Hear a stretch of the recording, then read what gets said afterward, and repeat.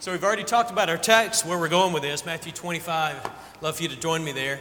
Near the end of the Gospel of Matthew, first book of the New Testament. In fact, after this chapter, you go right into, this is the last week of his life, but you go right into the events immediately preceding the death of Jesus on that Friday. And so we're right at the end of his earthly life when we're looking at Matthew 25. When you think about Judgment Day, what comes to your mind? Obviously, this isn't a forum where you can really express that right now, but I'd like for you to think about it. What do you think of when you think of Judgment Day? That image that comes to your mind probably is created by a lot of different things. Your upbringing, your first, maybe if you don't even remember it, but your first memories or recollections of sermons, or home devotionals, or Bible readings, or movies or television shows where you saw the Judgment Day pictured or heard it portrayed. This is one of the texts. There aren't that many, really.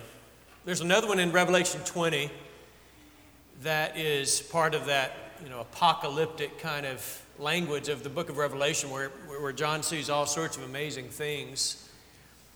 But every time, I think I'm right in saying this, every time that the Bible talks about where God is, whether the second coming, Judgment Day, whenever it talks about that, it almost always seems like the author, narrator, is grasping at straws to try to describe it in human words, using human words. It always uses words like glorious and holy, and a lot of times there's light there. Revelation 20, right near the end of the New Testament, you've got this image set forth by John there, Revelation 20.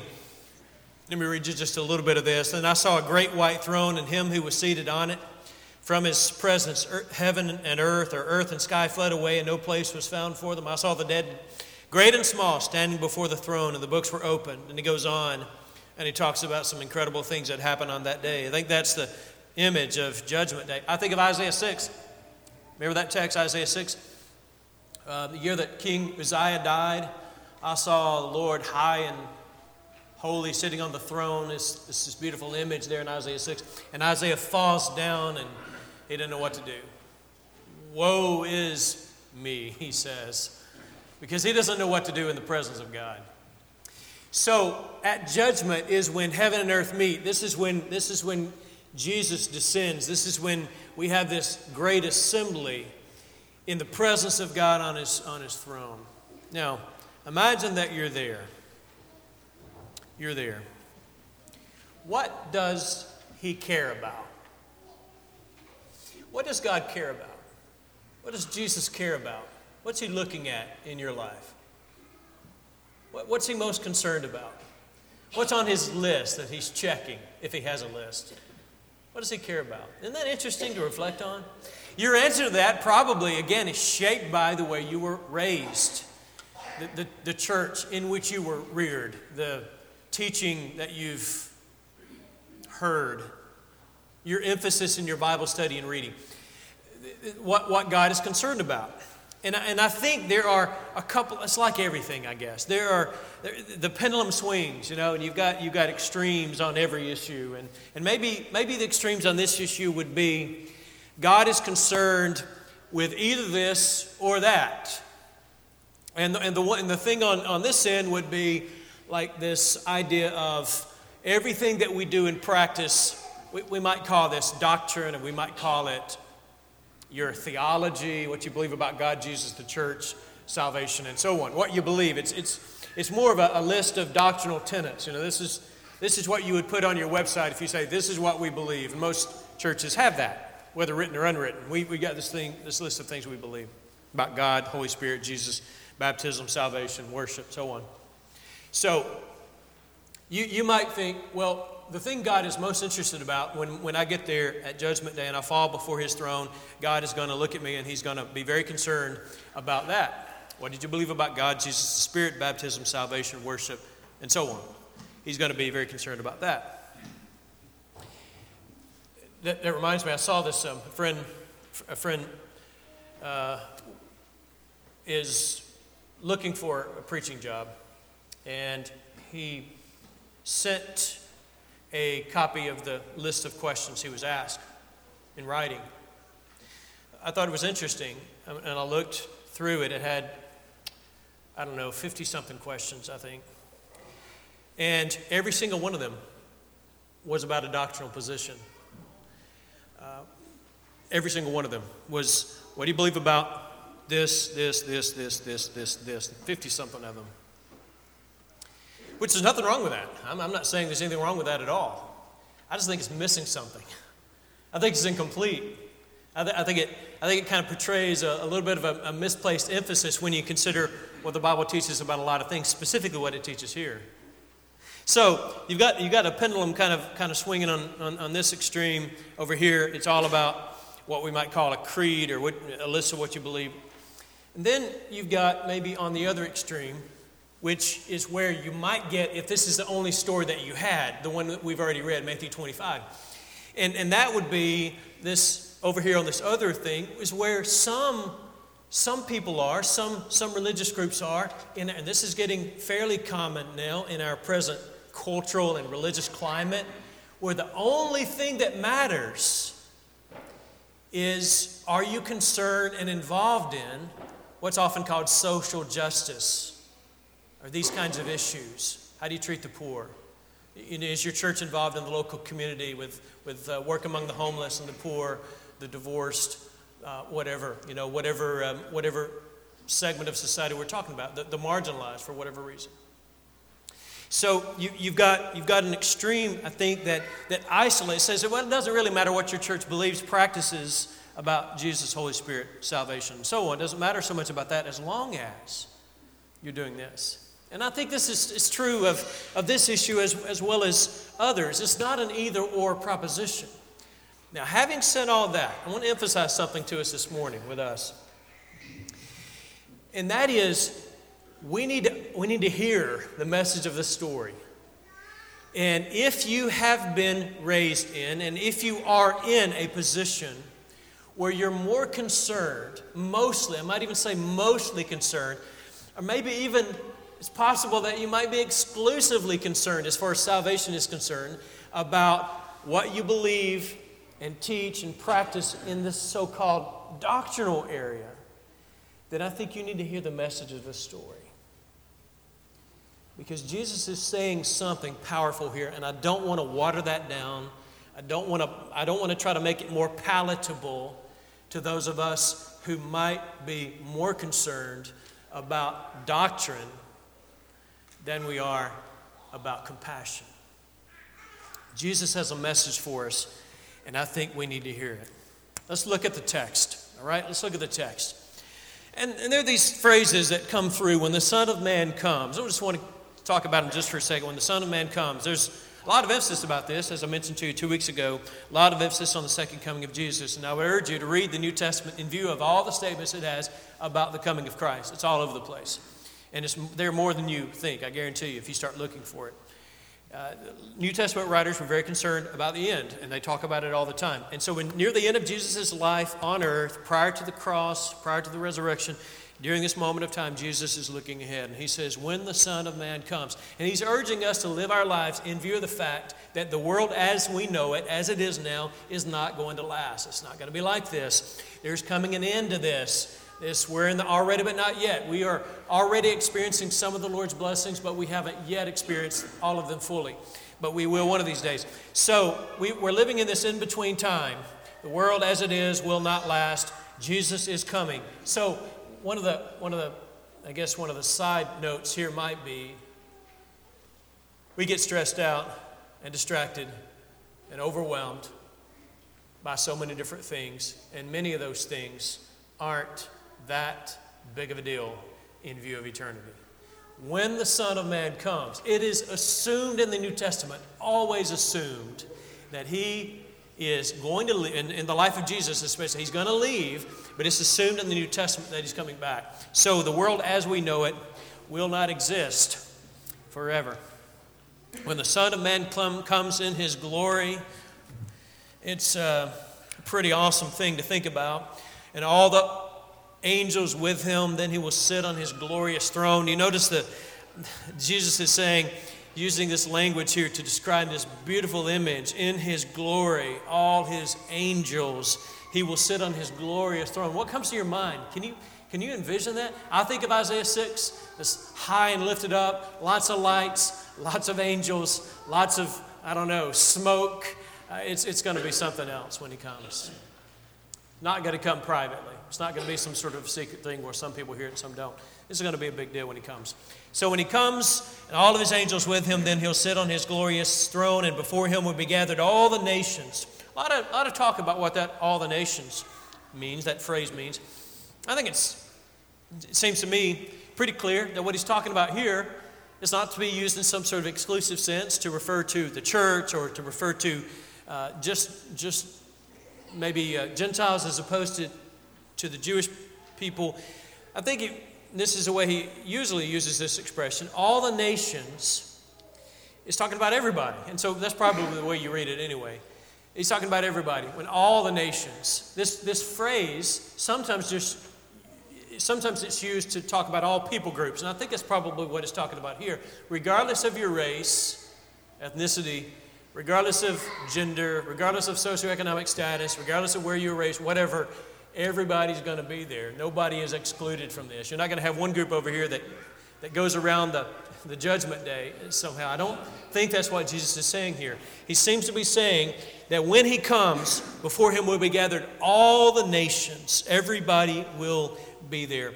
And you see that a lot of times when the Bible talks about judgment scenes, it emphasizes that. The one I read to you a minute ago in Revelation 20, I saw the dead, small and great. In 2 Timothy 4, Paul says the living and the dead will be present at judgment. So you got all these expressions, the living and the dead, the small and the great, all the nations. I think the collective picture is everybody's going to be there at Judgment Day. I can't even imagine what that's going to look like. He will separate people one from another as a shepherd separates the sheep from the goats. This is the parable part of the story, the sheep from the goats. And as you read on, the sheep are accepted and the goats are rejected. And I want you to know, God doesn't have anything against goats.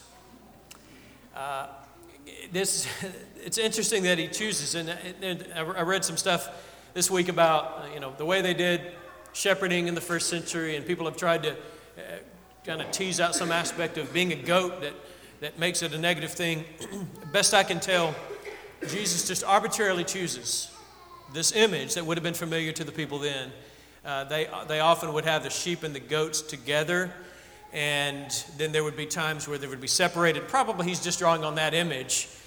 And being a sheep or a goat in biblical times, Jesus isn't giving us compliments when he calls us sheep. They're not typically portrayed as being the smartest creatures around. So here's the idea. He's talking about the separation. That's his point. He's talking about the separation. It's going to be like you've got a bunch of sheep and goats together, and the shepherd comes to the end of the day, and he separates them. So they'd be familiar with that kind of image, and that's the point of it here. The sheep are going to go to the right, the goats to the left. But his point being what follows after that. And I want you to look at this with me for a minute, because herein lies the point of this passage, okay? So we read it earlier, but I want to focus in on it. He says to those on the right, notice the contrast, okay, between what he says here and what he says down below to those on the left. Come, you who are blessed. I am in verse 34. Come, you who are blessed by my Father. Inherit the kingdom prepared for you from the foundation of the world. And then he says, I was hungry, and you gave me something to eat. I was thirsty, you gave me something to drink. I was a stranger, and you welcomed me. I was naked, and you clothed me. I was sick, and you visited me. I was in prison, and you came to me. And this is an amazing thing here, especially in view of the fact that they didn't even know this. Their response is one of surprise. When did we see you hungry, thirsty, naked, in prison? And so when did we see? We don't remember that. This is what it's going to be like at judgment. These people don't even know when they did this. And Jesus says these famous words, As you did it, this is verse 40, as you did it to one of the least of these, my brothers, you did it to me. Now come, you blessed of my Father, inherit the kingdom. I was this, and you did this.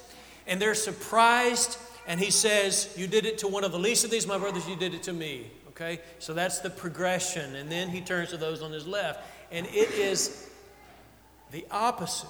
The wording is almost identical, except for it's negated.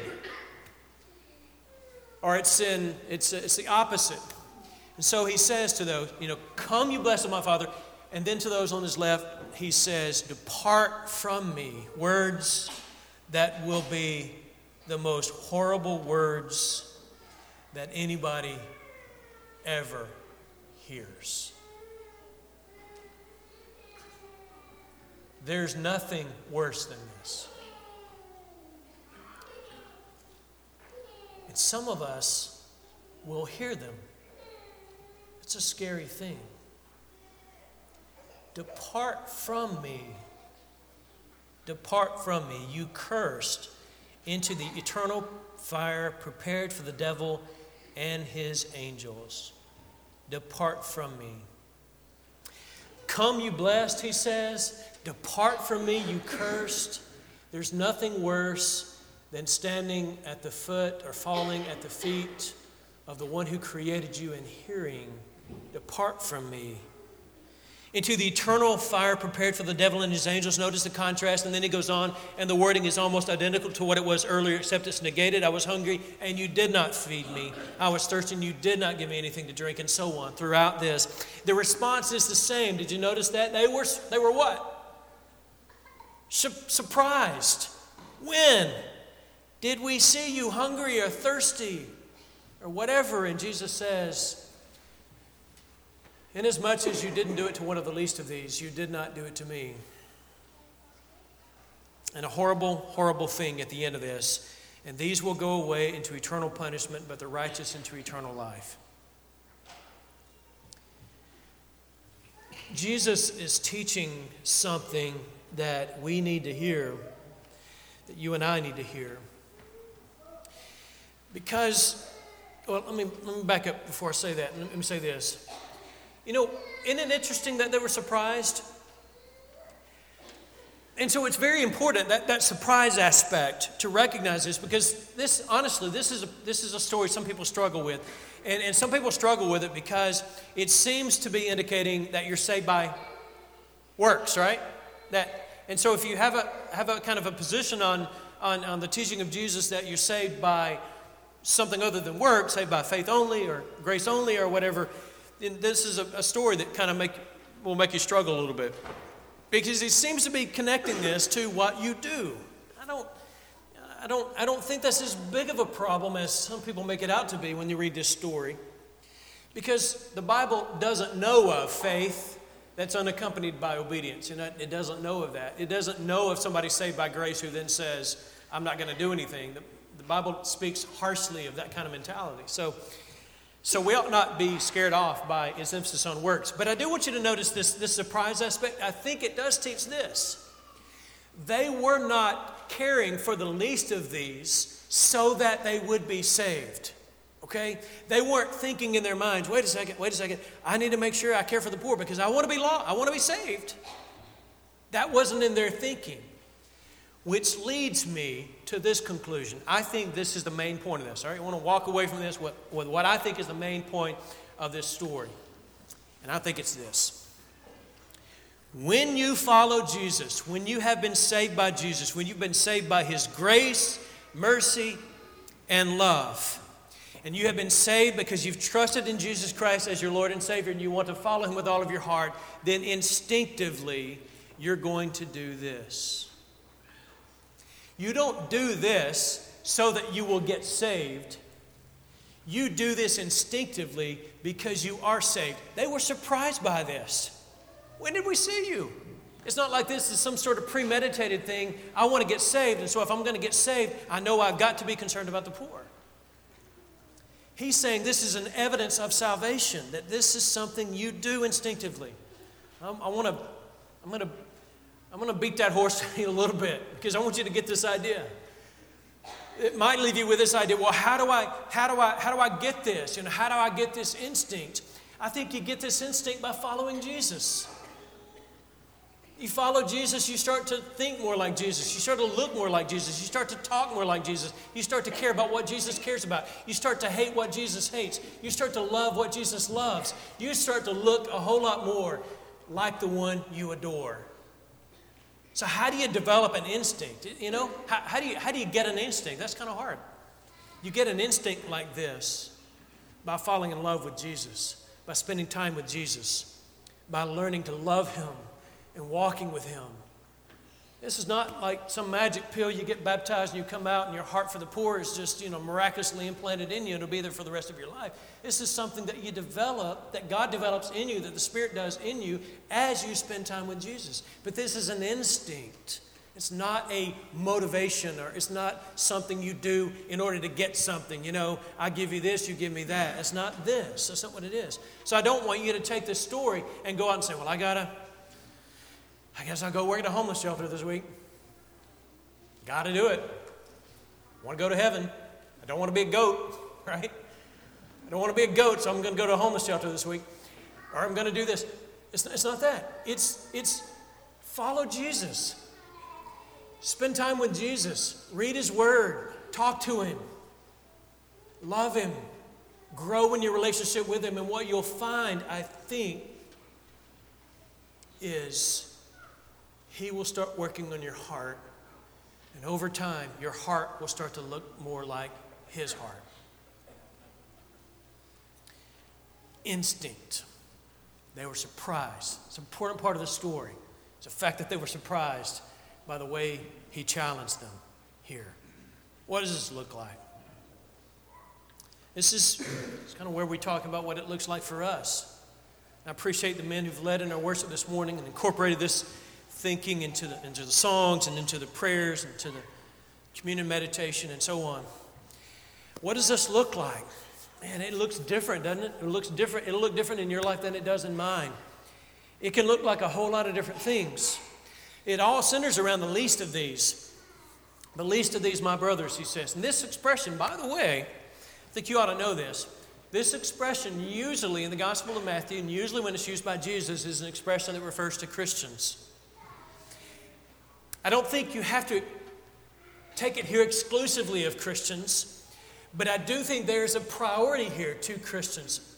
And I think that because of the way this expression is used, and also because of phrases like what you've got in Galatians 6, as we have therefore opportunity, let us do good to all people. Remember this one? Especially those of the household of faith. And so there's an emphasis in this phrase, I believe, where Jesus is saying you need to care for people who are marginalized. You need to care for people who are in need, especially people who are believers. And so your heart needs to be broken when you see a believer who has needs. Isn't this all over the Gospel of 1 John? Steve was talking about 1 John in the communion thoughts a few minutes ago. This idea of you see your brother have need, what do? You help. Hungry, thirsty, naked, in prison, sick, or whatever. If you see a brother or sister have need, your heart, because you're a follower of Jesus, is going to be broken for this brother or sister. I don't think we ought to leave it only there, whereas this doesn't apply to people outside of the household of faith. I don't think that's the way the Lord intended it here, but it applies especially there, and then we take that principle and we expand it, and this applies to anybody who's in need. So, who has been marginalized in your world? Who is poor? Who is hungry? Who is thirsty? Who is on the outskirts of society for whatever reason? Who is hard to love? Who is hard to minister to? I think we ought to ask those questions. Jesus is not talking about what's easy here. He's talking about our hearts that become a lot like His heart. And how did Jesus spend His time? What ultimately got Him crucified wasn't, well, it had something to do with who He claimed to be, but I don't even think that was the main thing. I think the main thing was He spent time around the untouchables. He spent time around people who are of the wrong background, who had messed up sexually. He spent time around people who were of the wrong that's in air quotes, ethnicity, according to his world. He spent time around people out there on the margins instead of the religious insiders, and they killed him for it. That's what Luke 15 is about. When the three stories about the woman who lost a coin, a shepherd who lost a sheep, a man who lost a son. And you've got the story there that was told because Jesus wanted them to understand that God is concerned about the people who are on the margins. That's what he's concerned about. He's concerned about everybody, but he has what was the expression I heard several years ago? God's preferential option for the poor. God's preferential care for the poor. God is concerned about the marginalized. That comes through in the story. So back to where we started. What does God care about?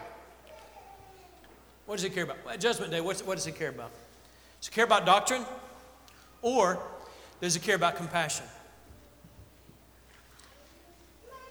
Is God mostly concerned, exclusively concerned about the top 50 things that you believe about Jesus, Spirit, Father, worship, salvation, church organization, whatever, this list? Is he exclusively concerned about, or does he care about compassion? Now, can't answer that by saying, well, he's concerned about this or that. It's not an either-or thing. God does care about what we believe. He does care about that. And it bothers me when I hear of churches or people who are following Jesus or wanting to follow Jesus, and they're saying, let's just throw all that out.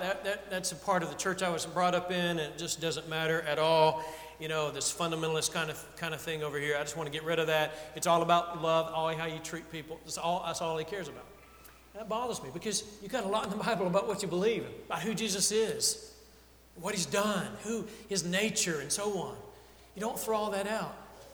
But also, let me challenge us to recognize you're not saved because you get the list right. You can have the list right. You can answer every one of those 50 questions exactly right. Yes, no, fill in the blank, whatever. You can get them all right. But if your heart doesn't start to look like Jesus's, then something is wrong. And so the story here is this. When you follow Jesus, you will instinctively start to care about people on the margins because that's who he especially paid attention to and cared for. Not either or. You don't throw out either one of these. But depending on the way you're bent, you may need to spend a little bit more time in passages like this one. I may need to spend a little bit more time there. Because, especially for some of us with our backgrounds, it's all about what you believe. And not as much, at least there wasn't this great overwhelming emphasis on having the heart that was like his heart. If you're not a Christian this morning,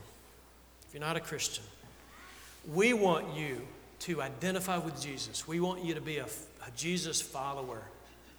We want you to. And that's a beautiful thing. We want to get out of his way, and we want you to see Jesus. We want you to come to Jesus. We want you to be in love with him. We want you to see who he is and his, Jesus is just, he's a wonderful and attractive and magnetic being. And really, when you see him for who he is, you'll want to be with him. And so if you've gotten to that point in your walk, then we invite you to take that next step, to identify with him in a public way, to put him on in baptism, to have your sins washed away by his blood and his grace, and accept the gift of his Spirit. We would love to participate in that with you, to help you as you become a follower of Jesus. Maybe you've done that, but your heart just hasn't been what it ought to have been. That's all of us at times, isn't it? But maybe you need to ask for public prayers because you just want to ask for folks in this church family to be aware and to pray for you. We'll do that for you as well. Let's stand and sing this song. Decided to follow Jesus. I have decided to follow Jesus. I have decided to follow Jesus. No turning back, no turning back. The world behind me, the cross before me. The world behind me, the cross before me. The world behind me, the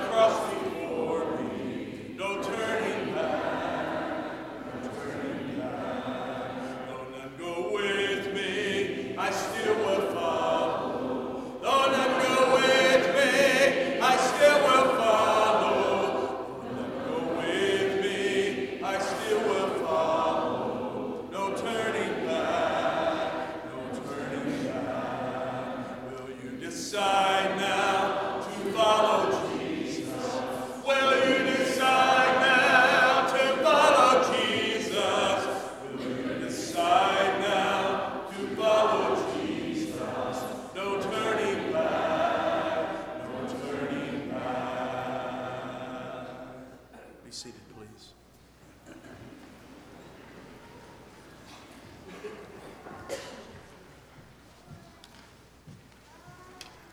Good morning, church. We are glad you are here this morning for an hour of worship with us. We hope that the lessons that Chuck had presented this morning we can take to heart and to figure out how that we are living our Christian faith and making sure that we're following what Jesus has for us. Hopefully you were greeted when you came in and were given an announcement sheet. Lots of things in that announcement sheet about activities and things. This past week has been a very busy week for most of you. I'd like to say thank you for all the participation and all the activities and things and outreach that has been going out from this location. We pray that we can continue to reach out to the community here and to those that we have an opportunity to touch and to share Jesus with them. Today, there will be no Devo at HIPAA this afternoon. Also, the new quarter will be starting next Sunday, so be aware of that. If you've not been one to participate in the Bible classes here, please be aware that we'll be starting a new quarter and look forward to that. Also, Last to Leaders activities will be kicking off soon. There are registration information on the back